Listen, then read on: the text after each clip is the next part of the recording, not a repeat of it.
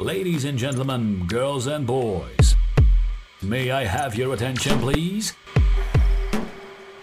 Are you ready to engage in a mind-blowing experience and hear talks about life, technology, entertainment, and business? The next episode of Hip to Talks starts in 10, 9, 8, 7, 6, 5, 4, 3, 2, 1, go.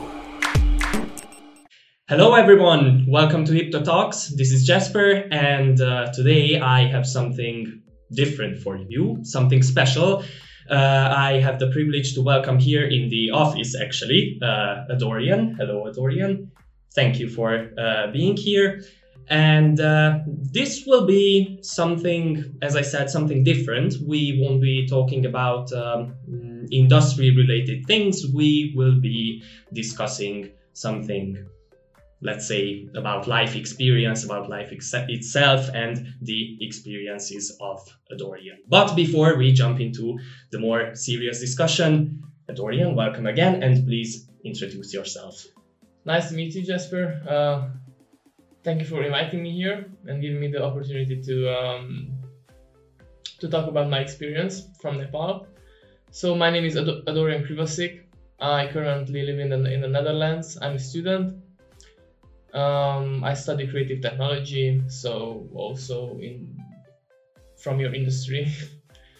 And I'm gonna talk about my experience in Nepal from the last 4 months, because that's where I spent my time.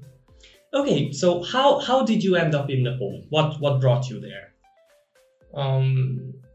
I signed up to a university program called Crossing Borders, where students can choose a non-profit organization or company to go to in any country, basically, and do some research.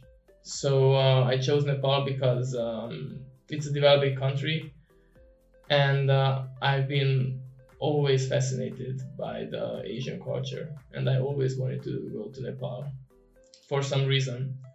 So I chose a research topic which was about student engagement levels and how can those be improved in local schools in rural areas of Nepal. And they accepted me, and I went there. Okay, so what motivated you to participate in such a program? Did you know what it was about beforehand? Did you have an idea? Not really. So I have to start from the beginning a bit further back. So basically I chose this Crossing Borders program for my university, but I applied to a volunteering program where I was living in a monastery and teaching English in the monastery and in the local school as well. So my main thing to do was teaching English, but mostly in the monastery. So I chose the monastery because I really wanted to know the culture more. I really wanted to learn about Buddhism and the way they think and the way they live. And I really wanted to integrate into their life and do what they do, eat what they eat, go where they go, basically everything. And my main reason was that I really wanted to help people. Like since I was small, I've always felt happy when I could help someone. So I thought this is the perfect opportunity to put together my passion with the university project and also develop myself personally on a more personal level. So I suppose you had somewhat of a faint idea, something you imagined you would do there. Yes. Was it different? Was it a surprise when you actually got there, or was it similar to what you imagined? Yeah, to be honest, the idea was really faint. I didn't do much research. I didn't look at images of the country, or I didn't do much research from the country because I wanted to be a genuine shock for me. And even though I had some expectations, they were totally wrong. So I just the first week was a complete shock.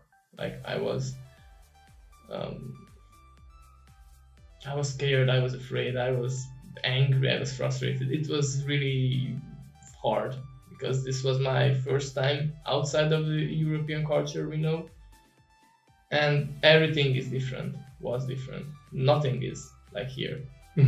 So even though I had some expectations based on what I know or what I knew, they were wrong. So everything was new. Okay, so you were teaching English there. Give us a few examples. What was it that surprised you? What was it that shocked you? What was different? How can we imagine teaching English there? Well, first things first, I've never taught anything ever, not English or something. So this was a challenge for me, just to go there and sit in front of the class. And I imagine that it's gonna be something like I was used to when I was in school. But it's different because the children there are really shy.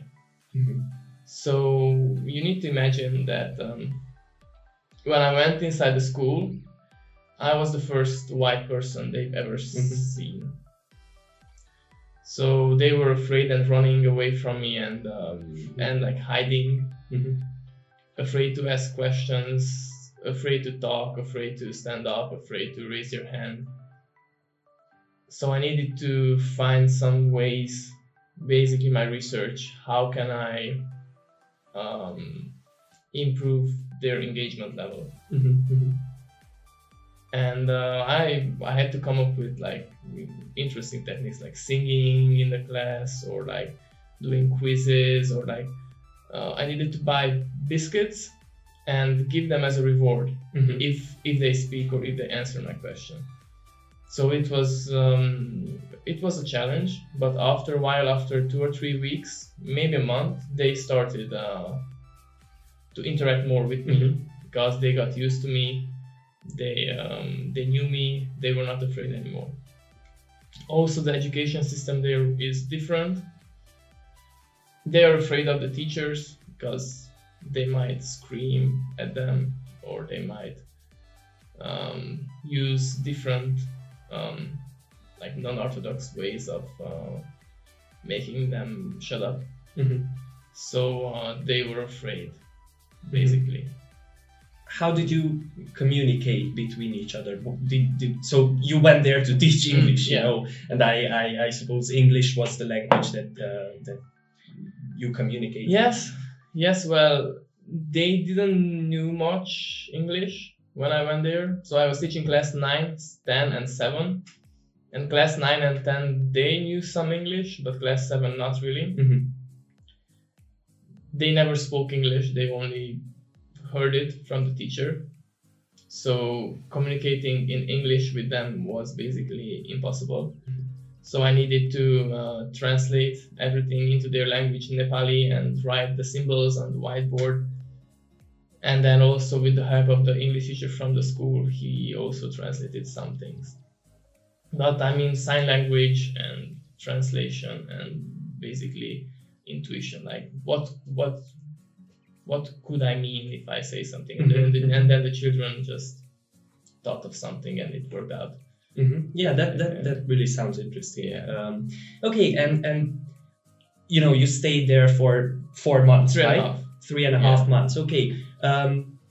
Other than teaching, did you have the opportunity to, I don't know, look around, get to know people?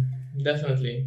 So I went to many places because I mean I had some time to travel as well, and I also went to Annapurna base camp at the legs of the Annapurna mountains. I did this 7-day trek, which was one of my best experiences of my life. And I also went to Kathmandu and many places around and other monasteries than I was living in. But I think the most shocking thing which I saw was like how many nice people I've met during these trips. I mean, everywhere, everyone was helping me and everyone was giving me a hand, even though if I was a complete stranger. Okay, and you've also started a fundraiser, if I'm not mistaken. Yes. So tell us more about that. Yes. So the monastery I was living in was really was basically on the top of a mountain inside the jungle. So it was far from the city. It was a small monastery, not many donors or sponsors. So the children there didn't have anything. They were sleeping on wooden beds with a blanket. They had no shoes to go to school with. They had only one set of clothes. They were cold all the time. So I thought this is not acceptable. So I started this fundraiser on GoFundMe to help them, and we raised 1,800 euros in a week. Oh wow! Maybe less than a week. And then we bought everything they needed, like blankets, pillows, shoes, hats, gloves, socks. So these basic everything, yes. And they were really, really happy. We really, because they never got a present from anyone.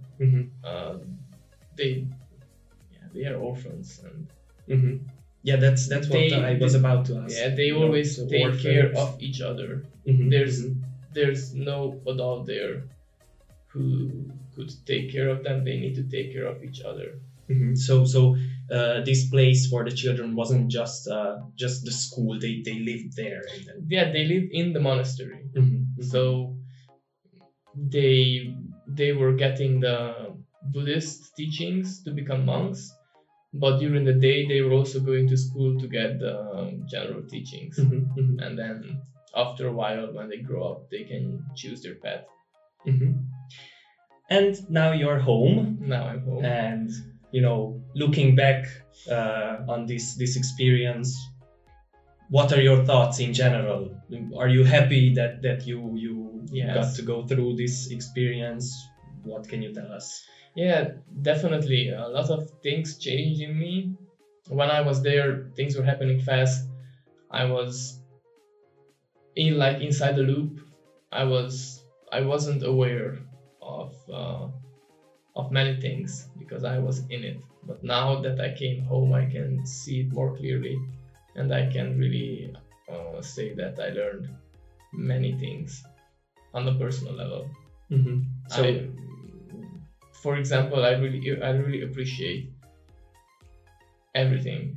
I think when I take a hot shower, every time I remind myself that there I took only cold showers and everyone is taking only cold showers. Or when I have a home with heating, no one has heating in their home. Or when you can just call a cab, or you can hop in your car. People don't have money for that. It's a different world where people are really poor, but they are happy. And they have nothing. They have only the basic necessities. And as I see it here, I have everything, and most of the people have everything they need, even more than the necessities. We have many clothes, we have hot water, we have a car. And I feel that I couldn't appreciate these things before. So now that I came back, I can really say that I appreciate every small thing in my life, not only physical things, but other things as well. Yeah, I have to say that this is the aspect which I find most intriguing and which encourages me as well. I really like to participate in a similar program event, to be able to volunteer, to help, and to see something totally different that maybe we talk about quite often, but we cannot imagine. It's simply completely different. Yes. So let's say hypothetically, would you go back? Definitely. I think I will go back in the next 2 years. I really want to do other tracks there. And I also want to check the children I was living with, because we really bonded together and we had a great time, and they were really sad when I left, and I was also really sad when I left, and I just want to go there. And I made some real friends as well. Do you still keep in touch Yes, of with course. some people, maybe? Yes, Okay. almost every day Mhm, with some people. And I think, why not go back if I have the opportunity? Mhm. But of course, do other things, visit other places. But mostly, I would go back to see those people again. So I suppose you would encourage others as well to Yes. participate in such. Well, I definitely would encourage people to go and volunteer. Yeah, it's not an easy decision though. It's a different world, and you need to keep in mind that you will lose all your comfort when you go there. Like it's poverty. So if someone wants to go there, then they have to go with the right mindset, not with no expectations. Because if you have many expectations, you're just gonna come back in a week. I suppose that is what gives it this transformative aspect of the whole experience, you know, to be able to see something that you simply cannot expect, even if you think about it, you know, okay, poverty and then cold showers. It's really hard to explain what I've experienced. That's the thing. So even if I say it, it's not the same as experiencing it. And you cannot explain an experience. You need to experience it. So I would definitely encourage people, because it gives you another perspective on everything, on your life, because we here see one perspective, and that's a different perspective. It's the same when I moved out from Romania and I went to the Netherlands. I got a second perspective, and I thought, wow, which was already Yes. different, and now you know how much more and different now it's it can totally different. So I think this is what people need, to have more perspectives on things, and then those perspectives can help you make decisions and have opinions and be a bit more, I don't know, thoughtful. Okay, and let's say as a closing remark, what about the future? What you know, you finished university, you volunteered for almost 4 months, and it's something, you know, something of value that you can use. But how do you continue your career or your way? Well, that's a really good question. I'm not sure. I know one thing, that I want to do something meaningful. I want to I would like to help other people with my work or with my business or through some other business. I mean, I don't know, but I know one thing, that I want my work to be meaningful and helpful to others, not just something I do for a living. I see. You know, you've said that you've always liked when you were able to help people. Yes. But would you say that this experience, these 4 months, reassured No, you I was sure. I mean, it didn't reassure anything that way. I was sure before, and I'm sure now as well. I just really felt in my zone there. I was completely free and comfortable doing that. So it felt natural, and I like that. So I would like to do something which feels natural as well. Okay, that's where we'll leave it. Dorian, thank you very much. Thank you for being here, and thank you as well for sticking around and for listening to Hipster Talks. And hopefully we will meet again soon. And I really hope that I'll be able to bring you, the audience, some more of these more special, let's say more, how should I put it, more colorful topics. Maybe something that is not as dry as the industry related subjects. But anyways, find out whether this comes to be true. So listen to us on all these podcast platforms, and hopefully see you next time. Thank you for joining. Be sure to check back next week for the next Hip to Talks and subscribe on Amazon Music, Overcast, Spotify, Google Podcast, Apple Podcast, iHeartRadio, SoundCloud, Mixcloud, and Pandora.